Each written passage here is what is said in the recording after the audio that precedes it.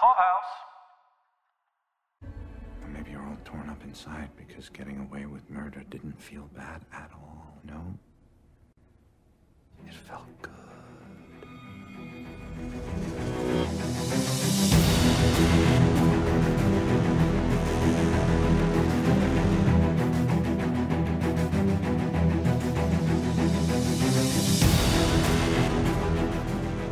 Welcome to The Surgeon's Files, your unofficially official Prodigal Son podcast. I'm Mike Caputo. And I'm Sheila McGann. Tonight we're discussing the Season 2 premiere of Prodigal Son. It's all in the execution. Shitting!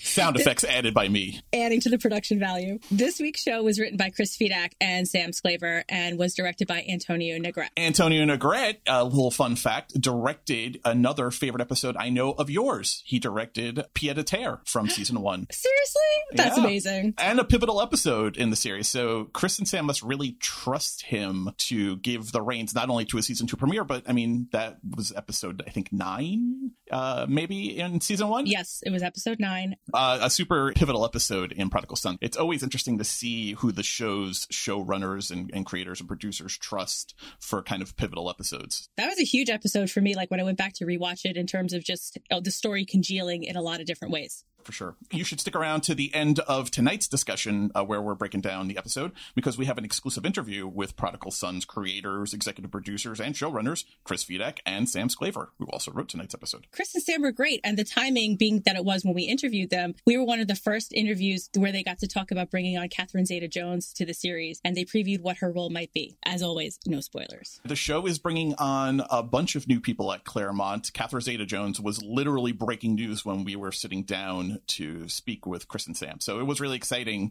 I think we were actually their first interview. There was a print interview that came along with the news release, but I think we might have been their first live audio interview after that was released. So it was really exciting to hear them talk about it. And they were excited. For sure. And it's a great story. And they get into, because we asked them, how do you cast someone like a Catherine Zeta-Jones for a network TV show? And there's a great little story there. So you definitely want to check that out. Among the things that we're actually most excited here at The Surgeon's Files are the exclusive interviews we're going to be looking to bring you each week. So for instance, this week you're getting Chris and Sam, the show's co-creators. Next week, we're going to be speaking with Frank Hartz, who plays JT Tarmel. Definitely stay tuned for that. We also created a Spotify playlist. You can enjoy some mood music to help you along as you wait the days in between the episodes are released. It's actually called The Surgeon's Files. That's an easy name to remember. That's the name of this podcast. Awesome. That's a fun thing that we're starting here at Pod Clubhouse. It's actually a little project that Sheila is spearheading for us, making playlists for shows. So there's a Yellowstone playlist if you're into Yellowstone. I think you started one for The Stand. There is. So Yellowstone is called Yellowstone Tunes. Everything is brought to you by Pod Clubhouse. So if you search Pod Clubhouse in Spotify, you'll find all of those playlists. So there's one for The Stand, there's one for this, and Yellowstone. You are correct. And while you're there, you should definitely subscribe to the podcast so you never miss a podcast episode. Playlist, podcast, we got it all over at Spotify. Go get your podcast network fill over there. Not sponsored by Spotify, but we should be. Oh, for sure. Let's get into tonight's episode. You are a true crime fan. We talk about it all the time, maybe to a disturbing degree. Justice killing with authentic French guillotines. What does that do for you? Like, if this was not like the biggest bang out of the gate for a new season, you know, they talk about like sophomore slumps and things like that. This has none of that. I was here for the whole 60 minutes. Second seasons of shows do notoriously lag behind because much like musicians' albums, the creators of the show have so much time to put together the first season, right? Because they're coming in with a brand new idea. So they have all that ramp up time as they're getting the show on the air. You have a lot less time to do production from when you end season 1 to when you're putting season 2 on the air. I didn't see any of that in this episode. The other large crime part of this was the immurement that happens in the sex dungeon basement. If I say immurement and someone is like walled in behind a wall, what comes to mind for you? Cask of Amontillado. Hell yes. You have to read a lot of things in high school. The Cask of Amontillado was one of those things that always stuck out for me from all of the things that I read. I read it in 9th grade English. Same. I remember I had a football coach as an English teacher. He was not a mental giant, but he did show me Cask of Amontillado, though. And I mean, that story has stuck with me since I was, 13, 14? Yeah, like 14 or so. Yeah. The idea of being walled in alive, it's the above ground version of drowning. It's terrifying. To having the two of those that are very storied, very fabled in the crime world, I was definitely enjoying it. Is that the right term? Yeah, I think for this audience, that's definitely the right term. I mean, you may want to be more reserved in, if you're going to a cocktail party at large, but if you're hanging out with some prodigies, you're hanging out with some Prodigal Son fans, yeah, I think you could definitely say you enjoy the gore and the murder and everything that they bring to it, because they do it so goddamn well. It feels authentic. It's not like they just said, hey, let's just like throw an immurement. The way that they built it, it was perfect. Let's do a little murder corner. Maybe this will be something we do each week. We'll keep a catalog of the weapons that they use. Let's go back, rapid fire back and forth. I'll start. They use a authentic French guillotine. A 9th century Norse axe. Yeah, I mean, not to be that guy. It's 9th century, not 10th. There is a scimitar that apparently you can use at Harvard fencing. There was the nail gun in the sex dungeon. I didn't see too much in the sex dungeon of actual, weapons. But Malcolm's cabinet is something to behold. His murder cabinet. I always get a kick out of when there is a visitor to the apartment who takes notice of it. And honestly, you can't ask for a better fan of murder weapons than a fan of the fatal arts like we got in tonight's villain, or tonight's killer, Tom Henry Glanton. A classic 3-name killer. What did you think of the Executioner as far as a villain goes? I liked how he portrayed himself. He was this guy out seeking revenge for himself. He's really atoning for the crime he committed. So I like the fact that they brought in this Executioner. It was so smart. It was just, that's what I really love about the show, that none of it feels put on. Like I said, even bringing in immurement, you can't just bring that in and just plunk it there. You have to have the right lead up. And I felt like the Executioner had the right lead up. The psych eval notwithstanding, that would have caught some of these tendencies in him. I liked how calm he was about the situation. He just needed to atone himself for what he did, the role that he played in the wrongful killing of Millicent Lee's husband. I 100% agree. It is a genius of the show that they can use things like a 9th century Norse axe or a scimitar or a guillotine, and you never really step back when you're in the moment and go, that's so unbelievable, or that's so hokey. There's no eye rolls. Yeah, it all feels right. When the antique gun was used to blow out the window with the landmine bomb last season, that all felt like, of course, that's exactly what is happening in the situation, which is a testament to the genius of Chris Sam and the other writers on the show, that they can do that and not make you go, this show is so stupid, it's so unbelievable. It's not. It's totally believable in the moment. It's totally believable. And the fact that Malcolm is so over the top with his crime solving ability, and like Danny even said that she goes, the closer he gets to the killer, the crazier he gets. It feels right. It feels good. Well, they have a saying, right? If you love what you do, you'll never work a day in your life. And Malcolm, I don't know that he loves murder, or I don't know that he would say loves murder, but he definitely loves catching killers. And because of that, he has an enthusiasm for the job. And I think it really sweeps you up in it because he's so charismatic. Martin is so charismatic. Gil is so charismatic. Danny, JT, all of these people they're so charming and so committed to their jobs, to the thing that they do. You just go along with them. You just kind of, let go and relax and trust that they're going to take you on a fun journey. And they always do. Agreed. The thing that I liked about the Executioner was that he had a code. And it was perfectly summarized when Malcolm asks him, can I get last words? And he very solemnly says, well, of course. It wasn't that he was killing just to kill, right? You said the word atonement. I think that's perfect.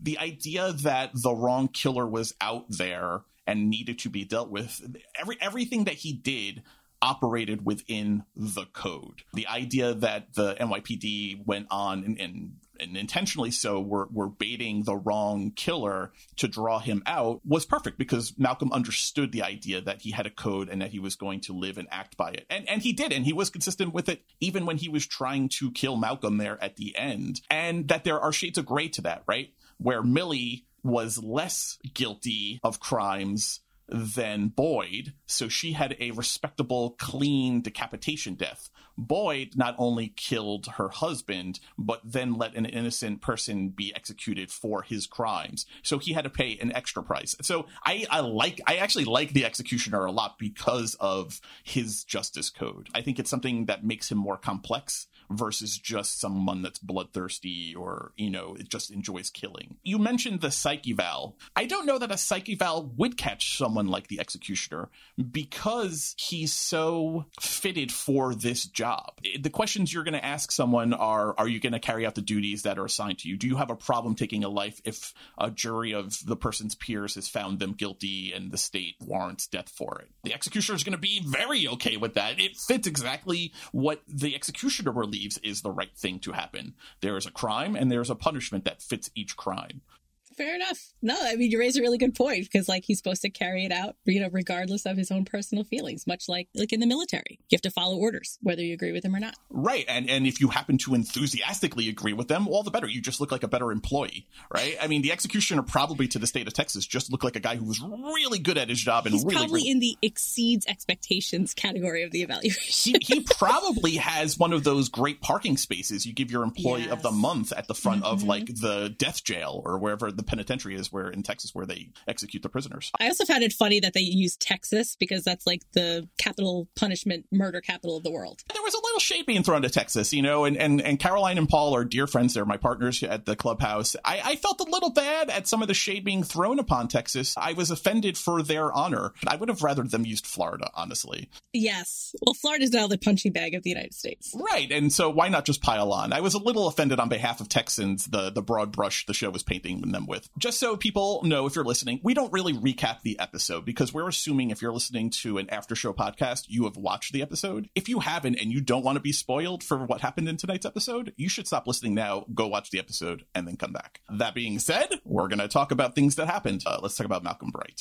Martin's speech at the end of the episode about the thrill of getting away with murder, it was the audio that we played here at the top of this episode. Do you think that well summarized the glimpses that we had of Malcolm and his sinister smile all throughout this episode? I think Martin hit some nails on the head that was hitting a little too close to home for Malcolm, yes. The glints that we saw of this sinister, murdery Malcolm, anytime that he caught himself within a reflection, like the knife, this is Malcolm's transformation. I mean, that's kind of like my prediction for season 2 is that he has a weird Martin-esque quality to him that is breaking loose. I went into tonight's episode expecting Ainsley to be the one who was going on a journey of becoming the quote-unquote prodigal daughter. But yeah, the reflections really painted Jekyll and Hyde, your inner evil looking back at you, peering through your eyes. But honestly, it was the final flashback of Malcolm over Endicott's body where he breaks out into a smile. Yes. I mean, all that was missing was him licking some of the blood off of his lip. It was truly terrifying. And Tom Paine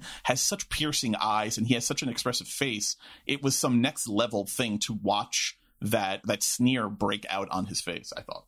And then also juxtaposing it with the smiles of Martin as he's being arrested. Back in, the very early parts of season 1 where we get the flashback. I think it was like the beginning of episode 1. That juxtaposition of showing the same type of enjoyment. The only way a serial killer gets famous is when they're caught. So there's a certain joy in also being caught for a serial killer because now they can show the world all the things that they've done. Right. That's the ego stroke for them. Right. Yeah. And it's just another part of the puzzle that makes a serial killer sort of this anomaly of human nature. We can never lose sight of some of the foundational things that the show teaches us in the very earliest parts of season 1. The flashback where Martin is on his knees, holding young Malcolm by the shoulders right before he gets led away, talking about how he loves him so much because they're the same. The idea of them being the same, that's the thing that has really haunted Malcolm his whole life and has always been a motivation for him to turn away from his father and what his father did. Here, it definitely seems like there's some cracks in the dam. I mean, I don't know that the little Dutch boy has enough fingers to plug all the holes in the, kind of popping through. It's going to be interesting to see what Malcolm's journey is. That scene with Nicholas where he was dismembering the body, he was really leaning into some of those tendencies that Martin had. And I use leaning in because he's had them all along. And that, I think, also lends itself to sort of the over-the-top quirkiness that he brings to his crime-solving ability. I mean, there's also that sinister side that he can use his powers for good or for evil. I researched, I can find no significance to the lake in Estonia where Malcolm has Nicholas Endicott's body dumped. I'm wondering who Malcolm is connected to in Estonia and that would have the ability to dump a body. What a random place for Malcolm Bright to dump a body. I mean, there's a whole East River there that has, from time immemorial by the mob, been used to dump pieces of bodies. You burn off the fingerprints, you remove the teeth. You know what? You have a lot of true crime experience too under your belt. It sounds like I've got an Italian American background, raised in the unions of New York City. That's more my background. My background was more on the ground, learning as a child. That's not what this podcast is about. Honestly, I don't know that we're going to get any more information about the Estonia connection, or if it was just kind of a fun thing the show threw off as just a random Malcolm fact. Of course, he knows people in Estonia that can get rid of a body in a lake, and who was drudging the lake that they were able to connect Endicott with this crime back in the States. But it's also been several months, so maybe that explains why it's taken, if you wait long enough, if you wait 3, 4, 5, 6 months, eventually everybody gets found or pieces of a body get found.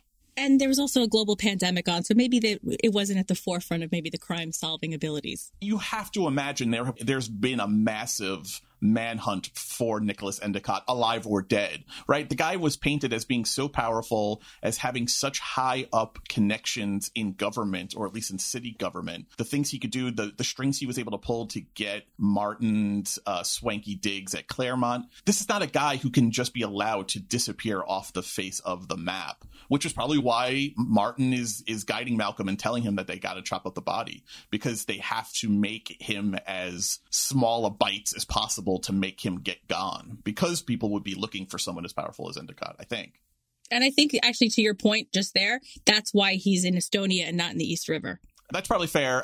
Curious. I don't know that I need to know the Estonia connection. It would obviously, it would be fun if it just hangs out there as just a weird thing about Malcolm and people he knows. I'm good with that too, because I think it just kind of adds to the quirk of his character. As we just mentioned, the show actually advances several months, and so we're seeing Malcolm with using Martin as a telephone a friend in clean up the Endicott crime scene. We're learning about that in flashback, and we're learning about it in pieces. Is that working for you, or would you have rather the show had picked up right after Ainsley slits the throat and then Malcolm gets to work? I think the way that they do it with the flashback, it works because it's an important moment in time, and it's going to shape a lot of what happens right now. But to pick up where season 1 absolutely left off, it's not important for me. That by them bringing it back through flashbacks means that the story is not over. And the show has done a really good job of bringing flashbacks in to flesh out the storyline, with the girl in the box from last season. And they just did it so well that it becomes part of what I expect from the show. So for me, it works. There's definitely a instant gratification part of me that wants to see, what happened next and show it to me. Don't tease me all season long. Don't girl in the box me all season long. There's a little bit of a masochist in me that doesn't mind being strung along and have the flashbacks. And you're right. The show does it so well. It really doles out the line and keeps you hooked so well with the flashback as a narrative device. I don't think I mind it either. More importantly, to your point, and I agree with it, the fact that they didn't just show us in one lump sum what happened, but rather piecemealed some flashbacks, probably indicates that they're going to backfill everything that happened from when he began cutting up Endicott through the time jump that we had, right? Because there's going to be Malcolm incidences that happened along the way. He just didn't chop up the body, ship it to Estonia, and then walked away from it. I think the fact that they introduced this as a flashback probably means that it's going to be, if not a full season long exploration, it's going to be several episodes of watching the whole process, which I'm here for. Dole it out for me. And can I tell you that earlier today, before we started recording, my neighbor across the way was using like a handsaw, and just in prepping for this episode with the handsaw and the sound, I was like, oh my God, like somebody get me out of here. You don't really understand the glee on Malcolm's face when he's in the sex dungeon with Boyd, when he picks up the handsaw, the bone saw, until the end when you're watching him use a very similar, it looked almost identical, saw to start chopping into Nicholas Endicott's body. It was actually a nice callback to just earlier in the episode. We've seen Malcolm get excited about weapons before, but there was a kind of glee when he changes out the nail gun for the bone saw. For a show that holds back information and makes you really wait for it, makes you really work for it, that was a nice little bit of instant gratification. Why is he so happy here in the sex dungeon? It's because he got to use a bone saw. He knows it intimately. It's like reuniting with an old friend. But yes, so back to the sex dungeon that you mentioned. The best of all dungeons, by the way. Of all the kinds of dungeons, I think everyone agrees sex dungeon is the best kind of dungeon. I'm going to start unearthing a basement in my house just to put in a sex dungeon now. But you and John are going to have a long conversation about how that Clubhouse cannot pay for those renovations, by the way. way. That is not a show. That is not a show write-off, by the way. So you mentioned the sex dungeon. So yes to Malcolm dancing to Donna Summer's "I Feel Love" as he is ramping up to that moment of exultation with the bone saw. Yeah, I mean, I think we need to know if that's how Tom Paine really dances or if that's just how Malcolm Bright dances. Because I already love Tom Paine. I already think he's fantastic. But if that's how he kind of dances with his like little white man head bop and kind of like a little shoulder action kind of thing, I'm here for it. I think it's fantastic. We need 1,000 more scenes like that because he was feeling it. He was feeling this Donna Summers. He was in the moment. He was like, what does a sex dungeon playlist entail? Which is interesting because if you had asked me prior to what Izzy, the record guy, listens to in a sex dungeon, I don't know that I would have guessed it was the same thing that Malcolm would chill out to also. Yeah, I wasn't expecting disco, was not. Yeah, it was a nice little character overlap. Like Izzy and Malcolm, they have something in common. Besides dungeon and weapons, they have a love of Donna Summers. Did you notice any difference in how Malcolm solved tonight's crime, or was he as quirkily focused as usual? I was watching for this because of what he went through at the end of last season, and obviously with the flashbacks and the reflections. It definitely looks like there's like a new level of trauma there because he's seeing his own reflection smiling at him, the Jekyll to his Dr. Hyde looking back at him, which is troubling. But I think the casework looked just the same. That being said, the opening with the ledge scene with the penthouse slasher, that's kind of a dark opening. I don't know if you gave me 100 guesses. I don't know that I would have guessed season 2 opens with Malcolm on a ledge, forlorning his life and his father and his relation to the surgeon. There's some extra stuff going on in his brain now, but I thought he handled the case pretty much like a typical Bright, as reckless as he always is, but committed to solving the crime. The inlays of the murdery Malcolm with the glints into his alter ego at this point were troubling. He seemed to have a little less control over his tremors. They bubbled up to the surface a couple of times. No more so really than in prior episodes, but the facial changes, the tremor in the hands, they're all signaling that there's trouble underneath the surface. Like the control on his complex PTSD might be wavering a little. But just in terms of the intensity with which he throws himself into a case, I felt that was all there. And even just with the cold open of him on the ledge and being tethered with Idris's exquisite knot tying abilities, it all felt authentic to season 1, to his abilities. It definitely did. And the hand tremor is a nice shout out because we saw in season 1, the hand would only begin to tremor when he was feeling extreme stress. It got worse as the season went on, and Endicott even calls it out, tells him that he should have that looked at. To see it so early in season 2 is a definite troubling sign that we all want to keep an eye on. And that Danny and Gil and Jessica and JT, they would all probably also do well to keep an eye on that hand tremor. It's a real litmus test for how Malcolm is doing and feeling at a moment.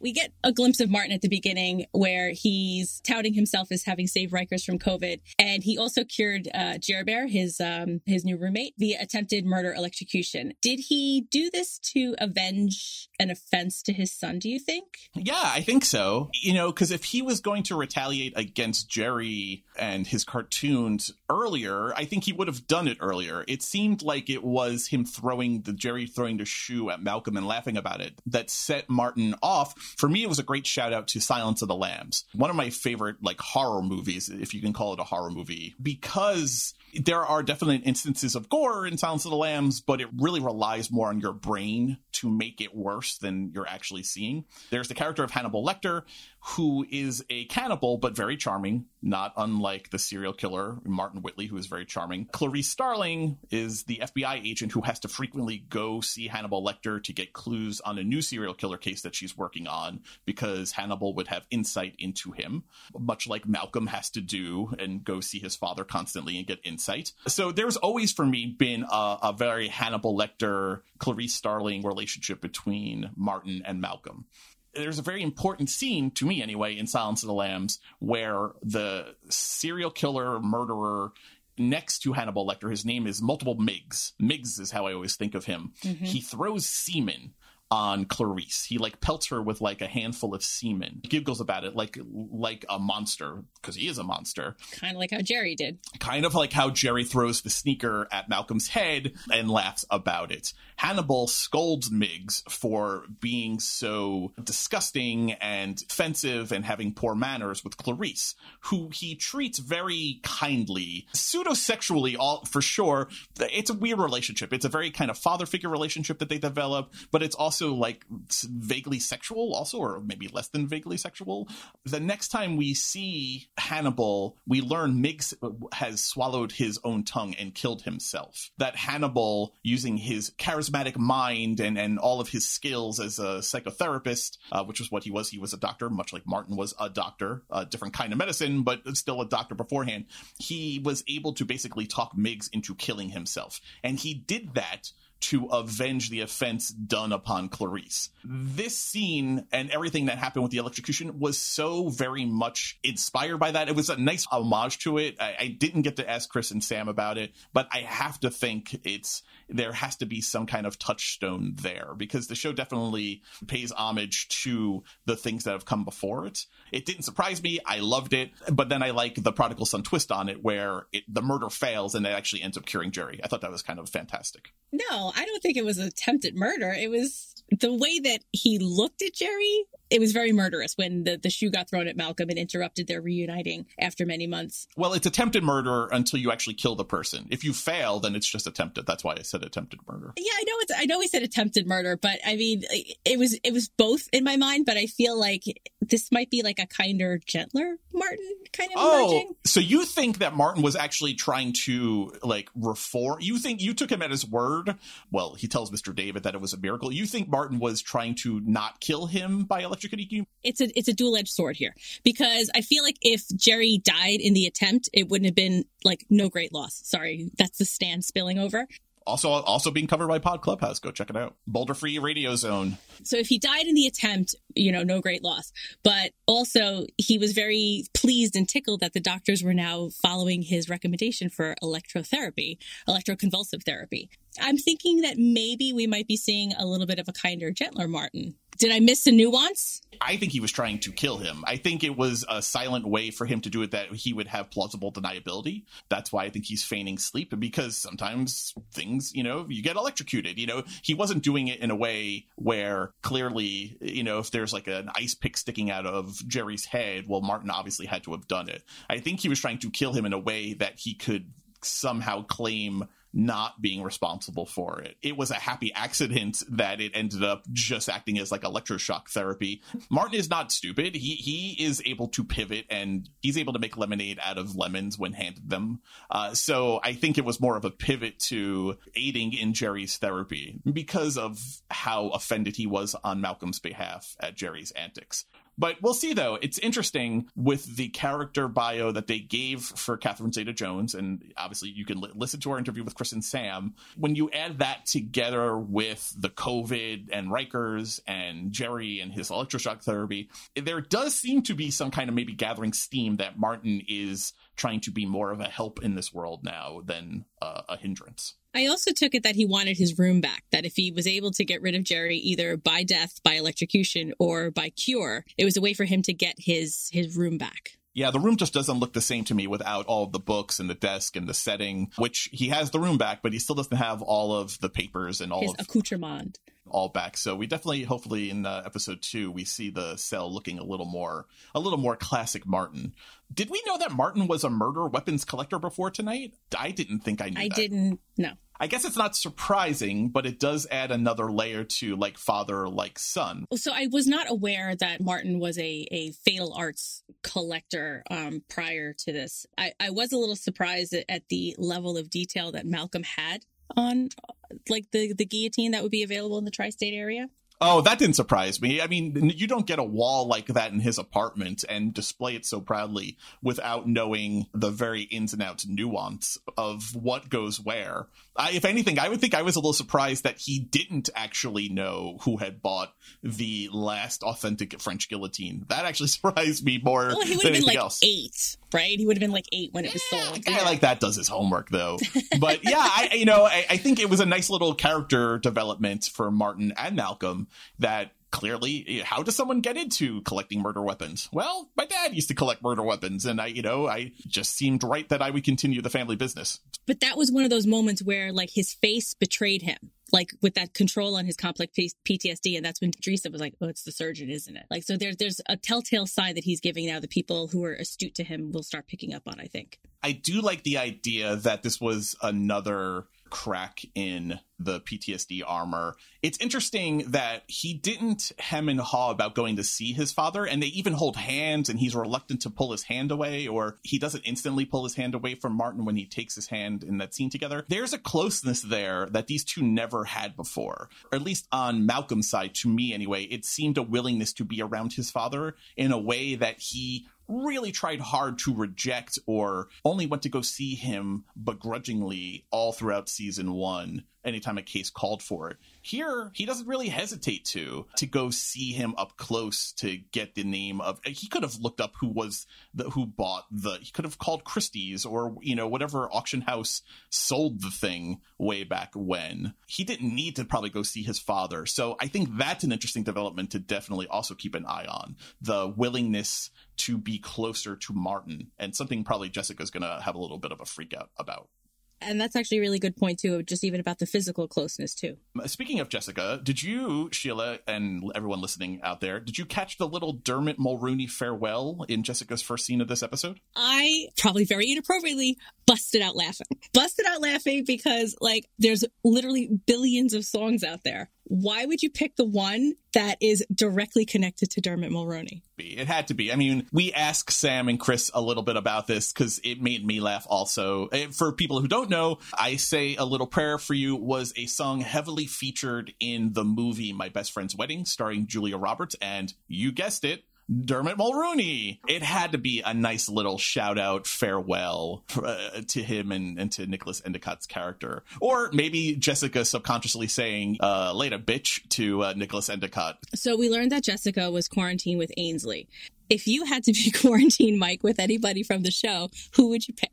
I mean, I think I'd want to quarantine with Idrissa. I find her very funny. I think she may be a little darker than me humor-wise, or her interests may be a little more macabre than mine. But humor-wise, she makes me laugh. I don't know. She seems like a fun person who's knowledgeable, who would be up on the latest, COVID protocols and keeping us safe, but also kind of making me laugh along the way. I mean, obviously, attraction factor, I'd want to definitely probably quarantine with Danny. But yeah, I don't know. I don't know that would be as an interesting a time as quarantining with Idrissa. I couldn't with Malcolm. The screaming in the middle of the night, I am a deep sleeper, but I wake up when I hear panic or screaming, or if something gets knocked over, like I snap out to guard duty like really, really quickly from my sleep. So Malcolm screaming in the middle of the night would really, really mess up my sleep rhythm. How about you? How well do you think you know me? Who would I quarantine with? I don't know. I'd say you'd probably guess Malcolm or Idrissa also. Martin. Oh, interesting. But in Claremont, though? Yeah, not in Rikers. Yeah, but at Claremont, I mean, but you still Claremont. Yeah, it's a psych hospital, though. I don't know that room is that comfortable looking. Well, I mean, if you ask me, like, in a fantasy world, like, if I was to be quarantined with somebody from the show, who would it be? I would want Martin, because I would just want, I would want him to say meep meep, like the Roadrunner, like he says to Jerry Brad. That was hilarious. But no, just in general, just to, like, pick his brain about, like, 23 murders, and I would get the scoop if there were more murders. Yeah, I just think I would be really enthralled to sit with a serial killer in a controlled environment for 9 months. Maybe not 9 months. That was a bit long, but maybe like the 3 months of lockdown. Listen, I got to tell you, I really appreciate how grown out and bushy Martin's hair and facial hair was at that first scene when he's still at Rikers. I mean, kudos to the costume and makeup and hair department. He always kind of looks like a grizzly man who has just come in from, a trip. But he was looking particularly mountain man in that opening scene. The COVID was a tough time on Martin's psyche. It was a little rough for him. Yeah. And that was actually one of my favorite questions that we asked the showrunners too, is that Martin has some definite like serial killer tendencies or characteristics that I recognize in other serial killers that I know about, don't know personally. And that was just like their take on it was very, very interesting. So, and quite flattering, I think. I'm going to move on to Ainsley because, you and I talked a lot about whether or not she really remembered what happened or if she was just a little bit in shock that she actually pulled the trigger on slicing Endicott's throat. This episode seemed to make it pretty clear, at least at this point, she doesn't remember being the one who actually murdered Endicott and slit his throat open. Do you think that the show is setting us up for a girl in the box like journey of remembrance this season for Ainsley? I think there's going to be much more on Ainsley. And yes, I think it's going to be the effects that being the daughter of a serial killer will throw on her. Whether or not she really remembers much, I mean, like when you're 5, you do remember certain things, but this might be the nature part as opposed to the nurture part. Like Malcolm got more of the nurturing from a serial killer from the time spent with his father as a child, but I think Ainsley might be more of the nature because the situation with Endicott, it was insanely nuanced. She attacked him with a practiced hand. She grabbed his hair, pulled his hair back. It was really tight. And not only was she slitting his throat, like that was enough. That was the death knell for him. But then she proceeded to stab him like 10 more times. That was overkill. So I feel like that might be more her nature. So I feel like that might be her journey that she has to resolve or reconcile this part of her nature. Does she reconcile it or try and deal with it, or does she lean into it? Right? We started this conversation, and again, you and I have had conversations about this show, and we both watched the show. I covered it at Pop Culture Review with the written reviews, so you and I have talked about Prodigal Son before, and we were of those people that believed that she was on a course to become the prodigal daughter. She was the one of the 2 kids that was more likely to take after Martin. So the question, and I think the journey she's going to be on, is as she remembers killing Endicott, as it comes back to her, because I think that's definitely going to be a journey for her. I think we're going to spend a lot more time with Ainsley this season. I think the question is going to be, does she try and rebel from that and move away from that the way Malcolm did in season 1? I don't want to be like my father. Or does she lean into it, and does she maybe try and start taking lessons from her father? Does she actually have a taste for the blood? At the end of the day, my guess for Malcolm is that when push comes to shove and the season plays out, I feel like he won't become a serial killer. I feel like there will be some therapy for him that will keep him from fully going over the edge. I don't feel that way about Ainsley. I think Ainsley definitely has the programming in her to go full Deadline serial killer. That's my nickname for her. And I think a worthy name to succeed the surgeon. I think Deadline becomes the new serial killer. I think that's the journey, but that's the question, though. And I think that's the question that the show has when you look at what do we do with Ainsley in season 2. She's actually committed murder now. She just doesn't remember it. Let's have her get her memories back and then see what does she do with it. Does she fight against the impulse, or does she lean into it? So, I mean, like, this was definitely a psychotic break on her part. And then the fact that she has no memory of it leads me to that diagnosis. But, like, she had no control, whereas the surgeon's in control. And she has not done the work that Malcolm has to repress, to conceal that part of his nature. So it'll be interesting to see, where she goes with this. But that's something that can be taught, though. I think if you probably go back to Martin's earliest kills, he probably had less control. It's something that gets refined. And Malcolm has spent literally his entire life since he was older. They've established that Ainsley was so young she barely remembers her father as a kid because he got hauled away to jail when she was so young. Malcolm has spent his whole life developing that wall, that firewall against being like his father, and to training himself to be repulsed by his father's actions, not enthralled by it. And though we may be seeing that wall break down now, Ainsley can be taught to channel her rage into control, and she doesn't have the same anti-Martin, Whitley, the surgeon firewall that Malcolm does, which is going to make her much more susceptible to it, I think. Yeah, she doesn't have the skills that he's developed. Let's hit up to Danny, because I think Danny and JT are the last big ones that we need to talk about in this episode. Were you surprised that Danny warned Gil off of getting involved with Jessica, and not in a I like Jessica kind of way, but kind of a I don't like Jessica kind of way? Jessica makes you reckless, Gil kind of way. I was surprised that she moved their friendship needle that far. Like this goes beyond just like, I'm concerned for you as a coworker. Like this is like, I'm concerned for you on a friend level. And I'm glad to see that she's allowing herself these personal connections, because she's been pretty walled off, like through season 1, I thought. And then the burgeoning friendship with Malcolm, I definitely want to see that go somewhere. But I was surprised that she allowed her guard to come down a little bit. it seemed like a different aspect of her character that we had ever seen before. I mean, we really spent all of season 1 watching Danny get to know Malcolm, get to know who Malcolm really is, not just the surface level weirdo that kind of JT was mostly stuck at for all of season 1. He just kind of rejects Malcolm as a person, not as a person he doesn't really want to be friends with mostly. I think that does soften as the season finally wraps up. But Danny got to know the real Malcolm. So I thought it surprised me. And I think it's going to have some repercussions that she leads Gil down that whole conversation and confronts Malcolm about it. I mean, she asks Malcolm straight out, what's going on between your mother and Gil? You know, Malcolm kind of plays dumb, but she even there, she holds his feet to the fire that you're this fancy profiler and you haven't noticed what's going on there. Yeah, she used the word blinders. I thought that was very descriptive. Everyone on the team has Gil as a father figure in their life, but this was a next level for Danny's character that we hadn't seen. I feel like it was a little bit of me feels like it was a little bit of betrayal to Malcolm to try and essentially say that the Whitleys are people to be stayed away from. It's not just Jessica she's talking about there. She's saying that the Whitleys are problematic, and Gil, and unfortunately Jessica hears this, talks about how his dead wife used to say that the Whitleys were cursed and that maybe they are. Jesus, Gil, you're on the precipice of pushing forward into this relationship with Jessica more than we've ever seen with these two. I don't know if a question I have for you is are you pro Gilsica or not? That's the little shipper name I've come up with them. Yeah, I actually think I was a little put off by her going this way. Like, that's not the relationship she really has with Gil. Not to mention that he is her boss. I don't know. I thought it was a little strange. I'm curious to see where that goes, because I don't think the show introduces Danny and those questions without us probing that further. Are you pro Gilsica before we move on?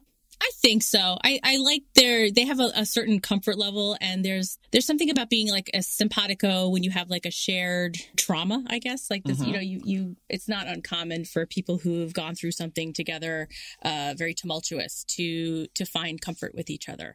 There is this 25-year history between them. There is a comfort level there.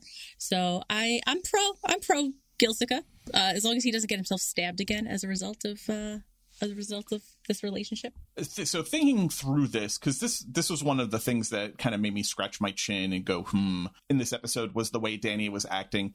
I think this is where I came out on it. Danny is looking at Malcolm as someone she may have feelings for, as someone that she actually may want to have a relationship with. And the show has done a very good job never really creating a will they, won't they. They just showed a friendship that deepened into something really real, more than just coworkers over the course of season 1. I think they did a really good pacing job on the Danny-Malcolm relationship. That being said, it makes sense to me that if she is looking to pursue a relationship with Malcolm, that she would actually try to interrupt a relationship between Gil and Jessica, because that's a lot of kissing cousin moving parts all in bed together, where your boss is dating your boyfriend's mother, and your boyfriend is the girlfriend of your boss, and all of you share a history with a serial killer. You know, it's a lot of complications. That sounds very incestuous. Right. And so think of it from Danny's point of view, they're by Jessica and Gil not getting together, in some ways that probably makes Danny's path to having a relationship with Malcolm easier. Or this is Danny's way of testing the waters to see, like, if Gil has any reservations about Jessica that would mirror some reservations she might have about Malcolm. Well, there's definitely some mirroring there, and I think that is a very good point, because I would use her warning to Gil that Jessica makes Gil act recklessly, that he went to go save her from Endicott's house of sex and death because of how he feels, that he got blinded and he got sloppy and he got reckless. Well, Danny, I would say to you as Exhibit A, JT and the backup squad are not yet at Malcolm's apartment when the executioner was there taking on Malcolm, and you didn't wait for backup. She charged in.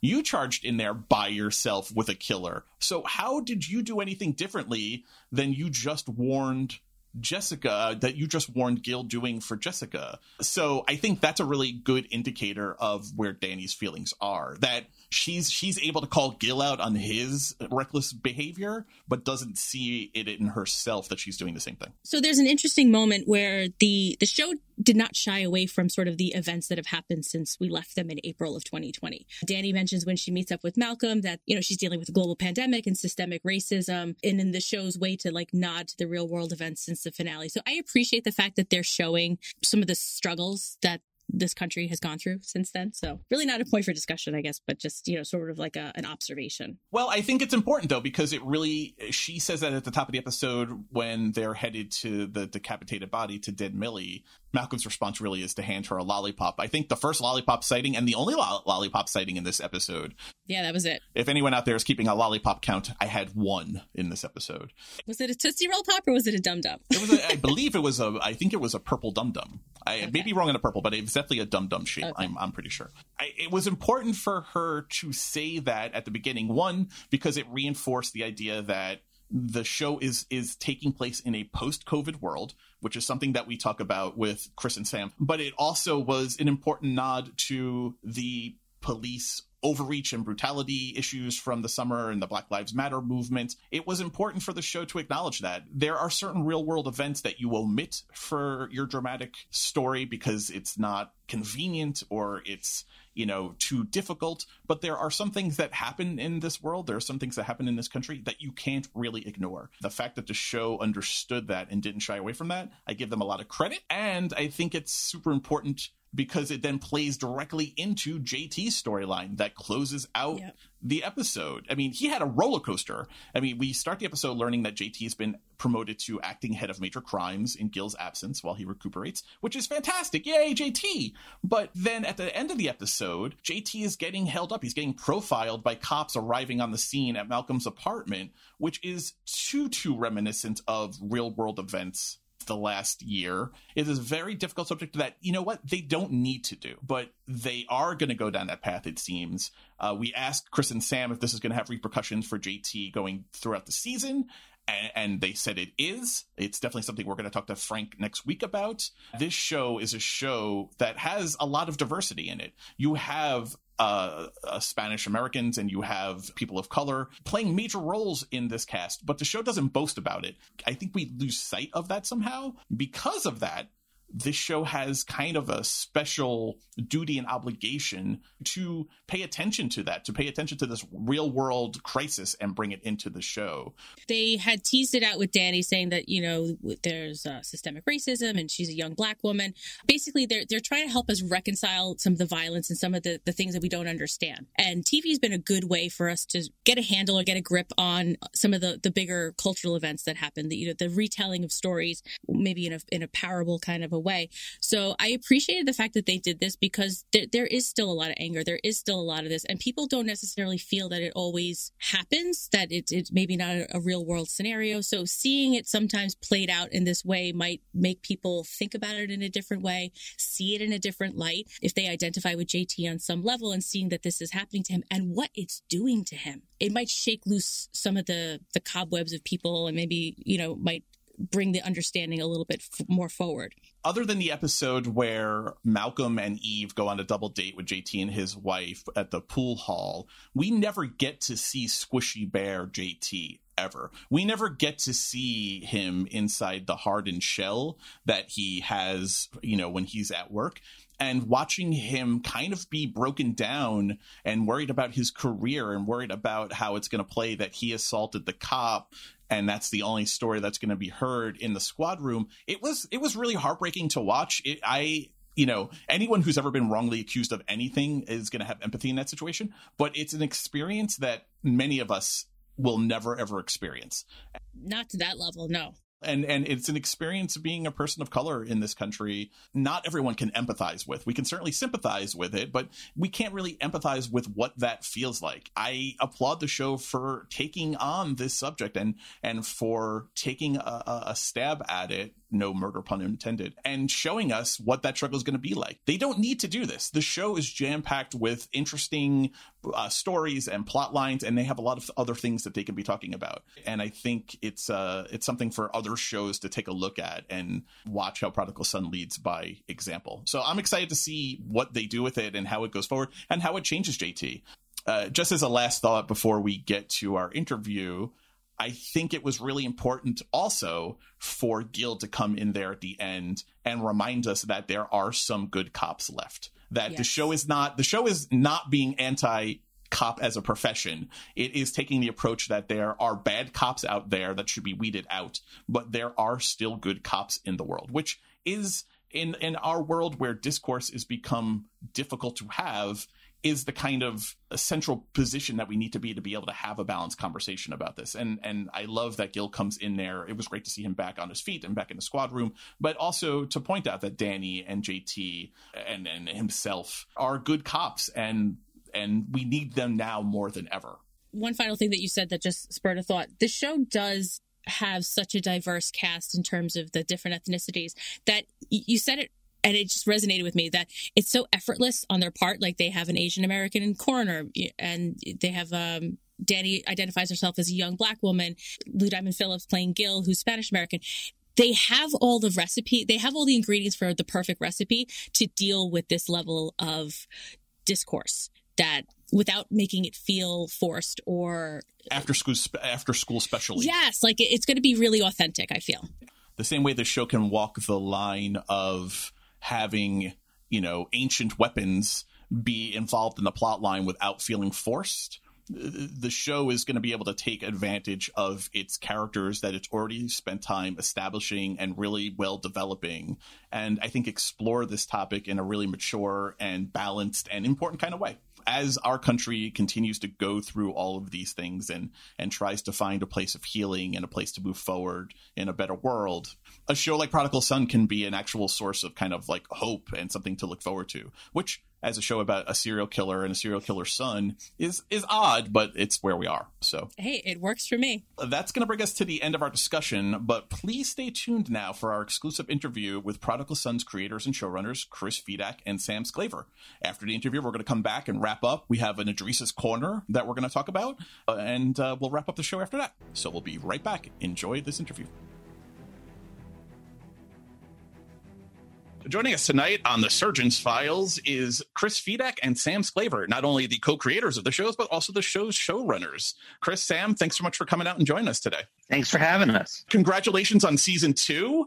Before we get to season 2, which we just watched episode 1 tonight, we have a ton of questions and not a lot of time, but I want to take a step back if we can. Season 1 was supposed to be 22 episodes. 20 got aired because of COVID. How did you guys finish the season? Because it seemed like it came to the normal, correct course. Can you back us up a little bit in time and talk to us how season 1 all came together at the end? It came together quickly. Essentially, we were closing in on the end of season 2. We had written all the episodes. We had written 22 episodes. And one of the things that helped us in a weird, crazy way is that we shoot Michael Sheen using block shooting, that we create these blocks, and we shoot him, and we had to shoot him out early so that he could go off to do another project. That meant that episodes 21 and 22, the last 2 episodes, were filmed earlier. And then we were going to film, 19 and 20. And so we got to this point where it's like, as the COVID situation just grew worse and worse, and we were like, I think Sam was in New York. I just gotten back from New York. And it was like a Tuesday. I can't remember exactly what day. We were like, I don't know if we're going to finish this year. And then over like a span of hours, essentially 2 days, we started to realize that we weren't going to be able to finish the season.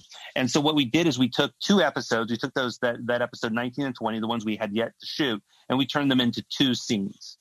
And so essentially, which I remember sitting in the writer's room going like, do you think we should come up with a plan? And then within 15 minutes, we were like, we should turn them into 2 scenes. The writers immediately jumped on it. And then we got approval from studio and network. And it was just like everybody was moving very quickly because we knew we had a great ending. The question was, could we set it up properly? And really in those moments, you're at the mercy of your writers. You're at the mercy of like, are we going to be able to get this done before the situation becomes too bad? And then having our cast. So it's like, I remember being on the phone with Tom and Dermot and just saying like, guys, here's what we're going to do. And like pitching the show and the plan. And they were on board and they were like, they totally got it. And in essence, what we did was we had something bigger and more concerning and scarier out there in the world. And we knew that we had to, close up shop pretty quickly.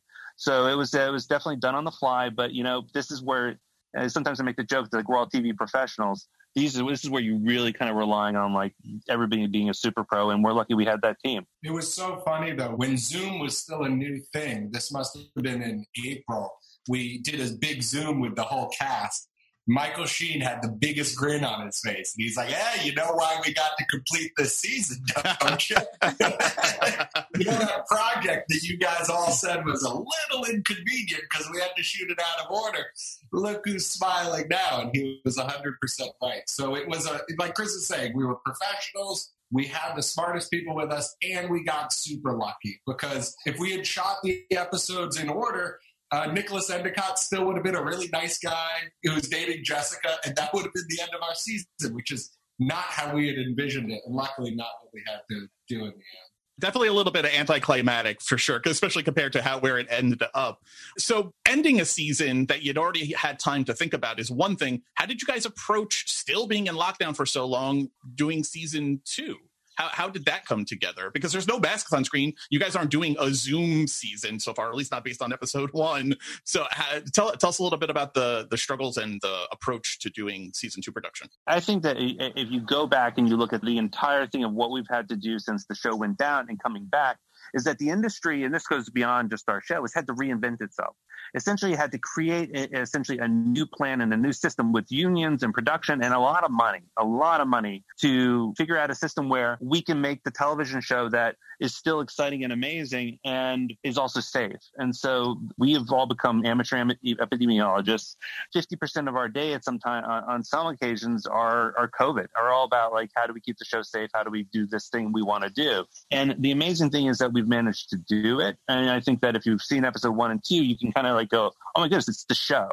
You know, it looks great. It's fantastic. It's exciting. It has scope and it looks really good. But get to that point required us to go back in time and kind of reinvent how we do everything. And it's been an incredible challenge, but everybody wants to work. And the other thing that's nice about our show is that we really love working on it, and the cast is a pleasure. So it's been a challenge, but we're happy to be to this point. Well, we're happy you're back for sure. Chris and I had some conversations very early on, and we knew how much COVID was going to affect behind the camera. And you put all options on the table. How much of a COVID world do we want to show on our show? Mm-hmm. And at the end of the day, there's a slight escapism to Prodigal Son where, there's a serial killer. It's not the lightest show on television, but we just felt like while there were some things that we couldn't ignore, the George Floyd murder and all of the protests that came, there's some things that had to live in our world, but then there were some things that we were like, maybe we could be a little post-COVID on screen in Prodigal Son, where there'd still be a little bit of masks and we would, there wouldn't be as many people in rooms, but we made the decision early on that maybe people had had enough of COVID in their real life and would want a little bit of escape from it on screen. And so far, I'm really happy we did that because Lord knows, in the real world, I never want to see anyone's bottom half of their face again. Right. But I would be so sad if Bellamy and Lou and Tom and Michael were masked up. So yeah, Chris is right. The testing cadences that we were able to fall into, and our production bubble has been super safe, knock on wood. So we've been able to make the same show that we've all loved. For an episode that featured an authentic French guillotine, a decapitated head, and a 9th century Norse axe, it was oddly hopeful being in a post-COVID world. So on behalf of the fans, we thank you for that. Oh, I'm glad we made the right choice. You never know if you're going to make the right choice or not, but this one I do feel pretty good about currently. And speaking of serial killers, I'm a big true crime fan, maybe to a disturbing degree. So I wanted to ask about Martin Whitley and his character. When you were crafting his character, did you draw inspiration from anyone in particular? And the only reason I ask is because he exhibits some characteristics that are synonymous with some serial killers that I'm familiar with. Not intimately, thankfully, but... Well, first off, I'd be really fascinated to know which ones you see a comparison to. Ted Bundy. Oh, well, I mean, when it comes to charming, absolutely. Well, even the way that Michael Sheen wears his hair, he's got this wild, like, curly hair to him, and Ted Bundy had a degree of that. The intense eyes, the stare, the insane charisma. That was the one that jumped off the page at me right away. But I was just curious if it was intentional, if it was accidental. I'll say two things to that, and then I think actually we should probably go back around to we'll go back around to how we actually came up with the idea for the show. But just what's interesting about Bundy is that obviously we're talking about a killer and an awful person and a terrible monster. But I grew up in Florida, and Bundy was definitely one of the early killers that I first heard about when I was a kid. So maybe there is an element of that story that is baked into maybe my subconscious in a way. Of course, being raised in Florida, you have a number of crazy stories that's baked into your subconscious in a way. But that's a really interesting kind of connection you've made there. The weird thing that for us is that Sam and I didn't come to the show from like a true crime perspective. We came to the show because we were talking about, and we didn't really like Sam. I was thinking we'd make a comedy, and Sam was like, we'd make a drama, and like Sam comes from comedy, and I come from kind of dramedies, and we were like trying to figure out what we wanted to do, and like we're sitting on the couch, and we're talking about how our parents affect us and how they make us who we are, and how we have defense mechanisms based on things that they've taught us, and then I think one of us said, well, what if your dad was Hannibal Lecter? Like, what if your father was a serial killer? Within 15 minutes, we're literally like, you'd be a detective, you'd be a profiler, you would be obsessed with this, you would be, and what if, and then Sam was like, it's like, what if he's a great dad? And then it's like, that's where like all of a sudden these things kind of, combined. And like, we were like, the bones of the show after that initial question were probably written up within hours. It's so true. It's funny when you say like, what did we base Martin Whitley off of? I would maybe say like Cliff Huxtable. Yeah. Which is like, yeah, he's the best dad in the world. Oh, and he's also a fucking monster. But like, not everyone's perfect.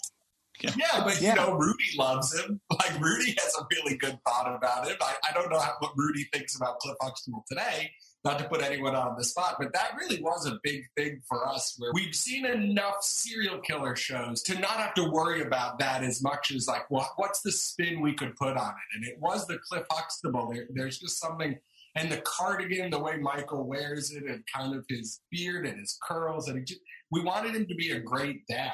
I put the girl in the box and then I tried to kill my son. Kind of. There's something there. That's a season 3 maybe mashup crossover. Love it.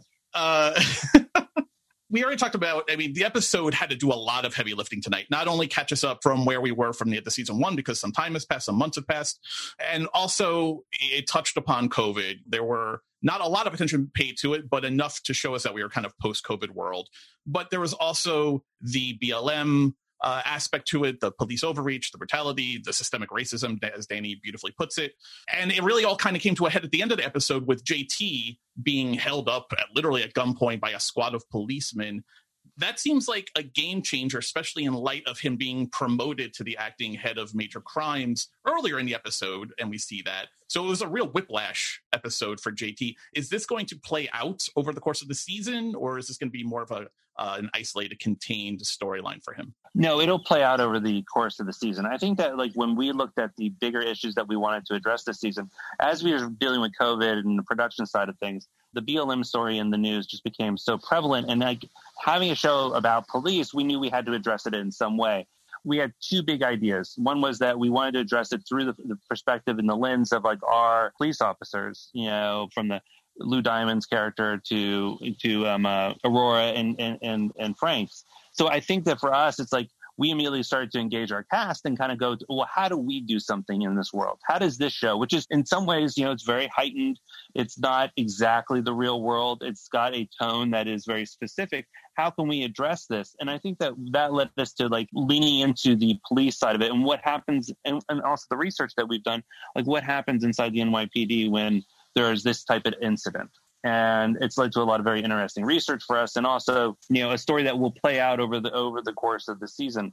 And I think the other thing we knew, especially Sam and I, we're 2 white guys, we don't have the resources and the knowledge, so we have to expand out, talk to our cast, talk to our writers, and also do research and to talk to the experts in real police officers. It was an interesting moment at the end where Gil kind of comes in and reminds JT that he was in the right and he didn't do anything wrong. And he says, there are still good cops out there. And I'm looking at two of the best, and then whatever Bright is, he says, which I think is an important message because it walks the line. You know, it's not a throw the baby out with the bathwater approach to the police, but also tipping the hat to it's an issue that needs to be discussed. And I think you guys did a good job with it tonight. I think, well, first of all, thank you. And, you know, and pretty much, and just it, of course, it very much speaks to the moment that a line like that, as loaded as it is, really speaks to what it means to be in 2020 and 2021. But again, if we've gotten it right, and this is, again, us trying to get it right, it's very much based on the fact that, like, we have an amazing writing staff and we have a cast that can go from an axe fight upstairs to like a searing moment of reality. And that's pretty incredible, and we're lucky to have the team we have. I know we're running low on time, but I just want to ask quickly that things seem to be changing at Claremont for Martin in tonight's episode, but also in the season to come. Can you give us a preview for the roles that Christian Borle and Michael Potts will play at the hospital this season? Well, I can, and actually, I think we can break some fun news that was introduced, which was that Catherine Zeta-Jones will also be joining us at Claremont. There was when we were looking at the things that worked from season one, and we were looking at the things that could help us make season two amazing in a COVID world, not even a post-COVID world, we did realize we were going to have to make the show just a little bit differently. And what an amazing opportunity we had when we realized we could tell more stories in Claremont, and we could build out this Claremont world for us, which has always been fascinating, but we've kind of only lived in Martin's cell. And group therapy, of course. So Michael Potts is taking on the role of the therapist at Claremont, and he'll be very, very big coming up in episode 4 when there's a case that brings us to Claremont. And of course, Martin Whitley is thrilled with that prospect. And Christian will be playing Friar Pete. He's a disgraced monk responsible for the friar flayings in our show. And, once we started building out Claremont, we were like, well, Bright comes to Martin for cases all the time. Maybe Martin knows some other people in the prison that he could consult with. So that's kind of how Christian enters our world, but he'll be with us all season as our Claremont stories start boiling over. And then Catherine Zeta-Jones is just something that, like, I can't believe, I still can't believe it. I think this is actually one of the first times we've been able to talk about it. And we're just so thrilled that she'll be joining us as Vivian Capshaw, who runs the infirmary at Claremont, where Martin is going to get a work assignment for $3.25 a day. They'll have some bonding.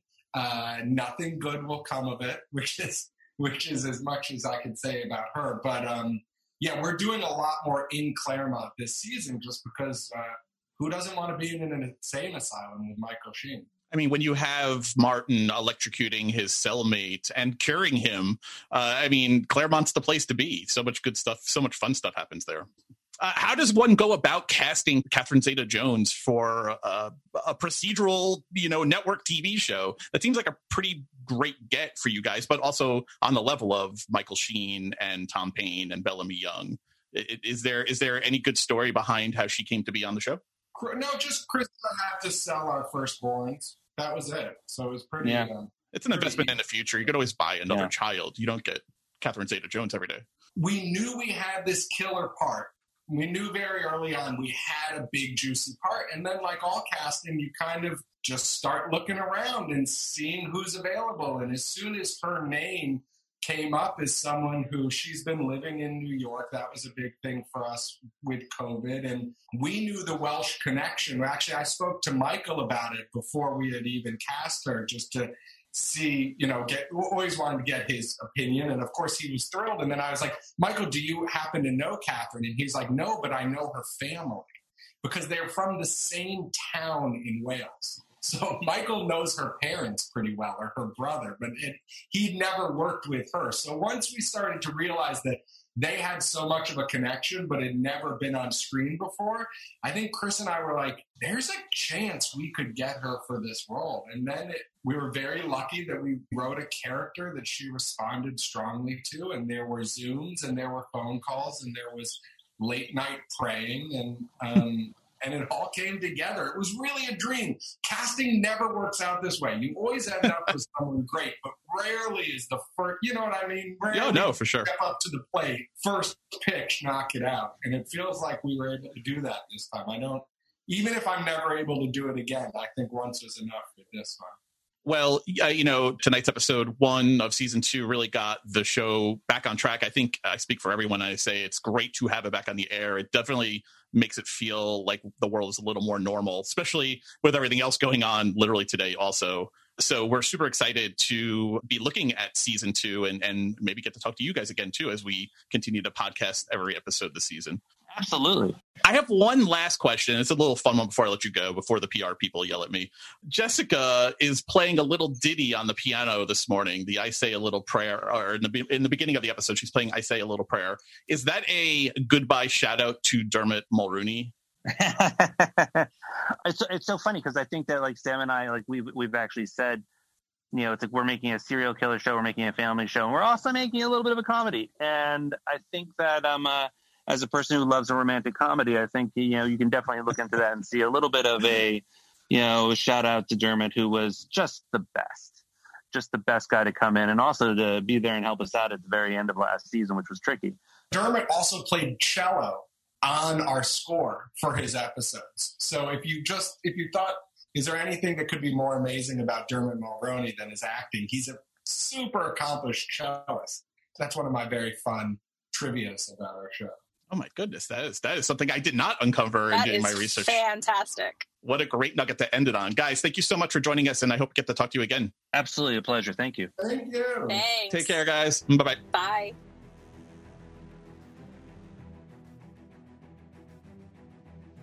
All right, guys, we just want to say thank again to Chris Fedak and Sam Sklaver. It was such a fun interview, but my only issue with the interview was that it was not long enough. I would have loved to have had those guys for 30, 40, 60 minutes and just really pick their brains apart. There's so many things that we didn't get to talk to them about that I'm hoping we can have them on again later in the season to talk to them about and really kind of pick their brains apart about what they're thinking as they come up with this crazy show that we love so much. Sheila, I just want to end this episode by hitting a little Adrisa's Corner, because I think she's a favorite character of both of ours. She always brings an angle to the show that's kind of wacky and quirky, always is good for a lighthearted moment when the show gets particularly dark or gets very serious. So let me ask you the hard questions. Does Adrisa need a nickname? And is Adris that nickname? I don't know. I mean, Adrisa is such an exotic name. I've never heard that in all of my travels. I don't know if she needs a nickname. Maybe she just feels that she might need to connect on a different level. And there's a certain familiarity when someone calls you by a nickname. It might be her way of trying to connect more, especially with Malcolm. I feel that she's got some... I'm not going to put a label on what she feels for Malcolm because it vacillates a little bit for me. But yeah, I feel like it's a way to become a little bit more familiar with your peers. I think that's right. I think Adrisa wants desperately to be more involved in the day-to-day shenanigans that this squad goes through. Not only because of her crush on Malcolm, but honestly, I'll tell you, see, if you go back and watch season 1 again, like I did get ready for season 2, there's a real development, there's a real arc in her relationship with Malcolm, where it goes more from doesn't know who he is but admires his brain to knowing who he is and having a crush on him, where and especially after her episode where she really got to be in the action with the embalming convention. Yeah. After that, there's a friendship, there's a peerage between her and Malcolm. Adrisa is someone Malcolm can go and see and talk to without all of the baggage and judgment that he gets sometimes from Gil, from Jessica, from Danny, certainly from JT. Adrisa never, ever approaches him that way. She appreciates his darkness and his demons that he keeps at bay. Adrisa likes all of that and is drawn to him for that. And that allows her to be a real safe space for Malcolm, and Malcolm for her. She can let her freak flag fly when she's around Malcolm in a way that she probably feels that she can't with everyone else, or blurts out and then regrets saying, out loud. But she never has to feel that way with Malcolm. And I like that friendship. And I hope that we get to see more of her and him together as friends. I don't ship them necessarily because I like her. Same. I like him with Danny, but I like their friendship that they're building, and I like what they do for each other. I agree. And speaking of letting her freak flag fly, Were you at all surprised that Idrissa went through a light bondage phase? No. That is the most, of course she did thing that I think I've ever heard about a character in television ever. I love that it gave her Boy Scout level knot tying skills. But no, I was not surprised. It made me laugh out loud. I'm more curious about her time in Hoboken than being surprised at her S&M phase. So, like, what's going on in Hoboken, folks? All right, guys. Well, that takes us to the end of Idrissa's Corner, and that takes us to the end of episode 1 of The Surgeon Files, where we've been talking about the season 2 premiere. It's all in the execution. Definitely come back next week, where we'll be talking about episode 2, but we're also going to be interviewing Frank Hart, who plays JT Tarmel on the show. So you definitely don't want to miss that. If you could head on over to Apple Podcasts or wherever you listen to rate, review, and subscribe to this podcast, that would be greatly appreciated, as well as 5 stars, which would be even more appreciated. It's a great way for people to find the show so that they can enjoy it as much as you do. Thanks for listening. I'm Sheila McGann. And I'm Mike Caputo. Thanks for listening to The Surgeon's Files, your unofficially official Prodigal Son podcast. See you next week. Bye.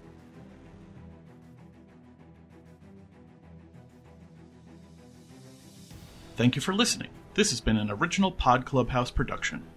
Pod Clubhouse is a podcast network dedicated to encouraging collaboration among podcasters and friends to bring a fresh voice and diverse perspective on a wide array of content. Please visit and leave a comment for us at podclubhouse.com. Rate, review, and subscribe to our podcast feeds on Apple Podcasts. Follow us on Twitter, Instagram, and Facebook. You can find us at Pod Clubhouse. Our DMs are always open, and we'd love to hear from you.